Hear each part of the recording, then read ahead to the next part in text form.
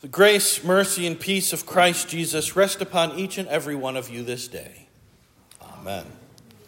Today's gospel lesson is one of the most misquoted, wrongly understood, and wrongly applied texts in all of Scripture. I know that might sound like a bit of an overstatement, but it is not. The words and meaning of this text are butchered time and time again. For starters, these words are part of a much larger context, a lengthy discourse known as the Sermon on the Plain. Yes, it is very similar to the Sermon on the Mount recorded in Matthew, but it is not the same sermon. It is not the same exact words, and it was not spoken at the same time, although it was spoken to many of the same people. There is no error in recording here. I know it may sound hard to believe, but Jesus actually taught the same thing to people more than once. If you've ever been around kids, you will understand. You need to say things more than once. These words that comprise our gospel lesson for today are just a snippet of that great sermon. You know as well as I do that when you pluck a few words or a few phrases out of context, things go bad quickly. This is often the case with these particular words of Christ. In fact, we can get so myopic and tunnel-visioned in our reading or hearing of Scripture that even in the case of these 6 verses, we really only tend to focus on 2 words. Judge not. We can quote those 2 words perfectly, especially when we are feeling challenged or oppressed or demonized for our personal choices and behaviors. Everything else in the text is a blur. It is like the rest of the words are not even there. Judge not. That's all we know.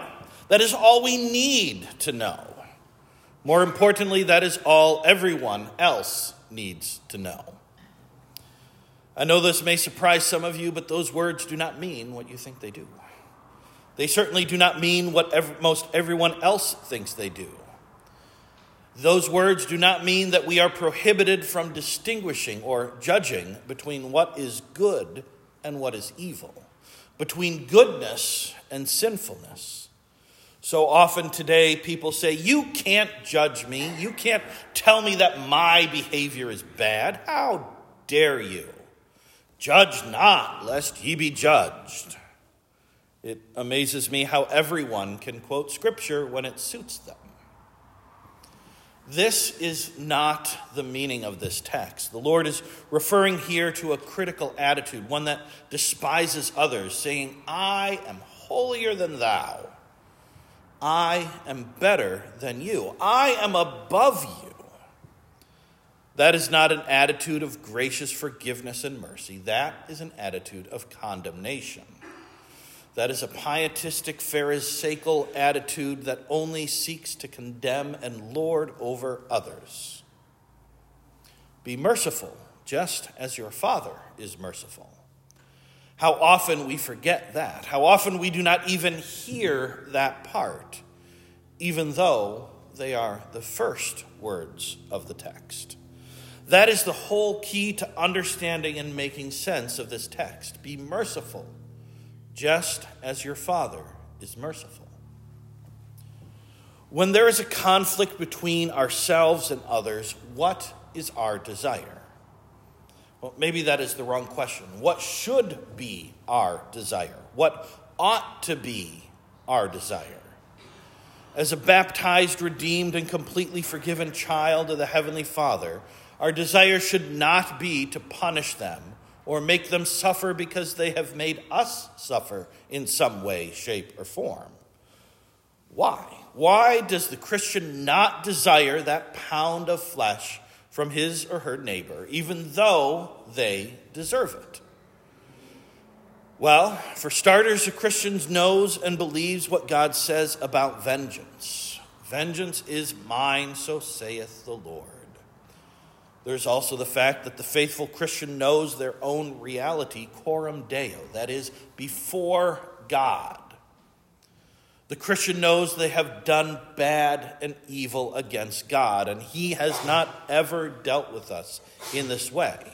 He does not give us what we deserve, the same way that we dare to deal with others. Think about that. Let that sink in. God, who is just and righteous without sin, has every right to punish us and condemn us to eternal hellish death and damnation. But that is not how our God and Father deals with us, is it? What does God do for us? Sunday school answer. Forgives us. Jesus.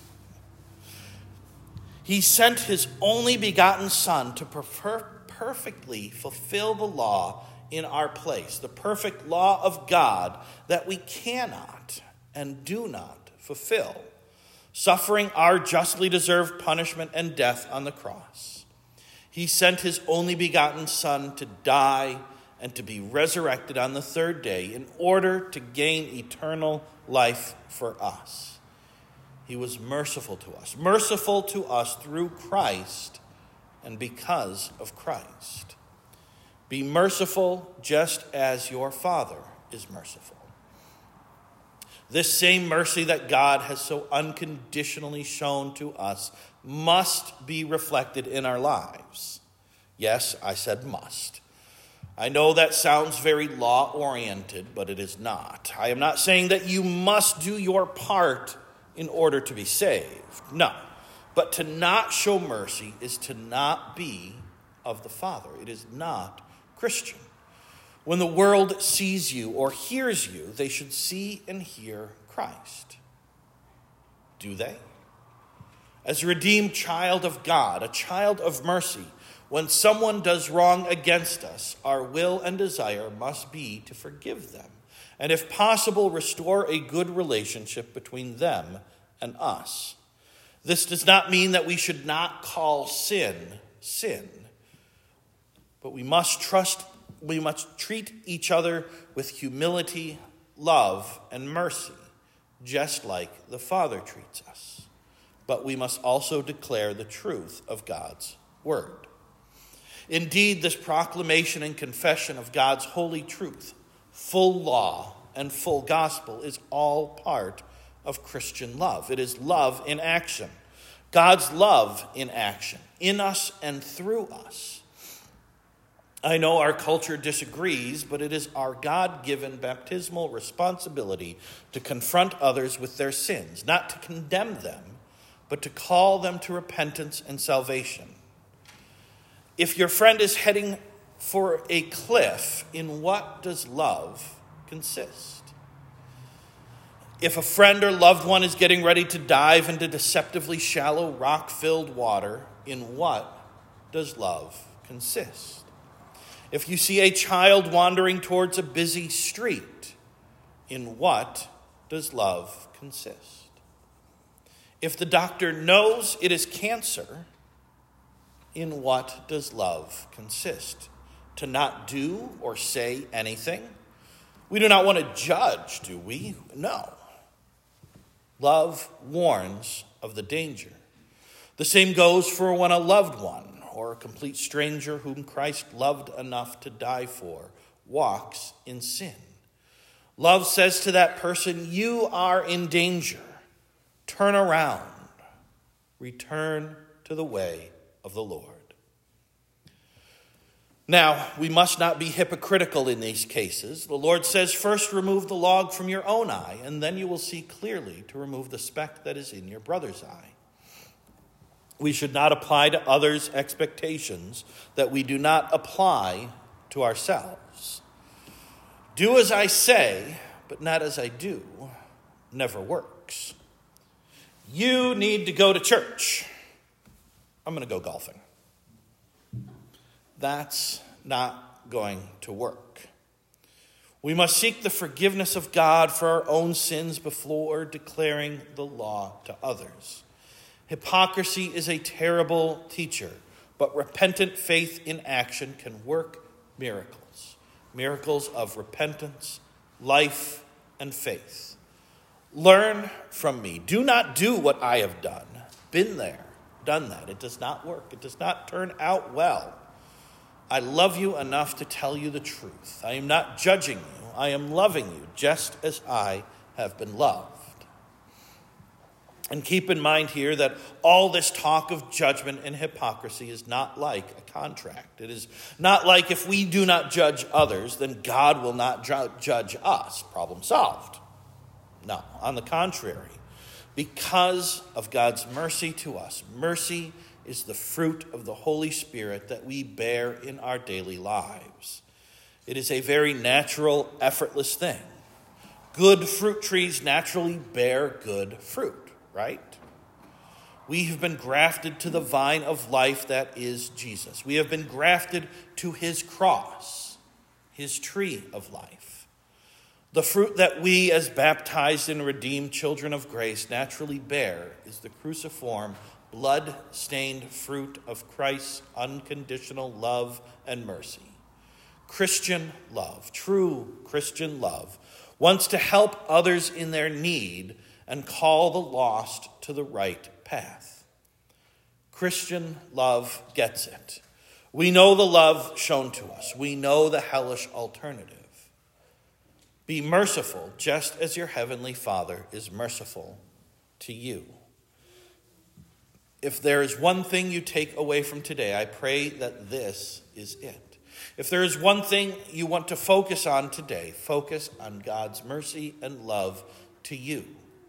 Focus on Christ, the very epitome of God's mercy and love for you. God's mercy and love for you in the flesh and in your very presence right here and right now. My dear brothers and sisters in Christ, let us go forth and deal with each other and with all the other people God brings us into contact with in the love and mercy that God has so unconditionally and fully shown to us in Christ Jesus.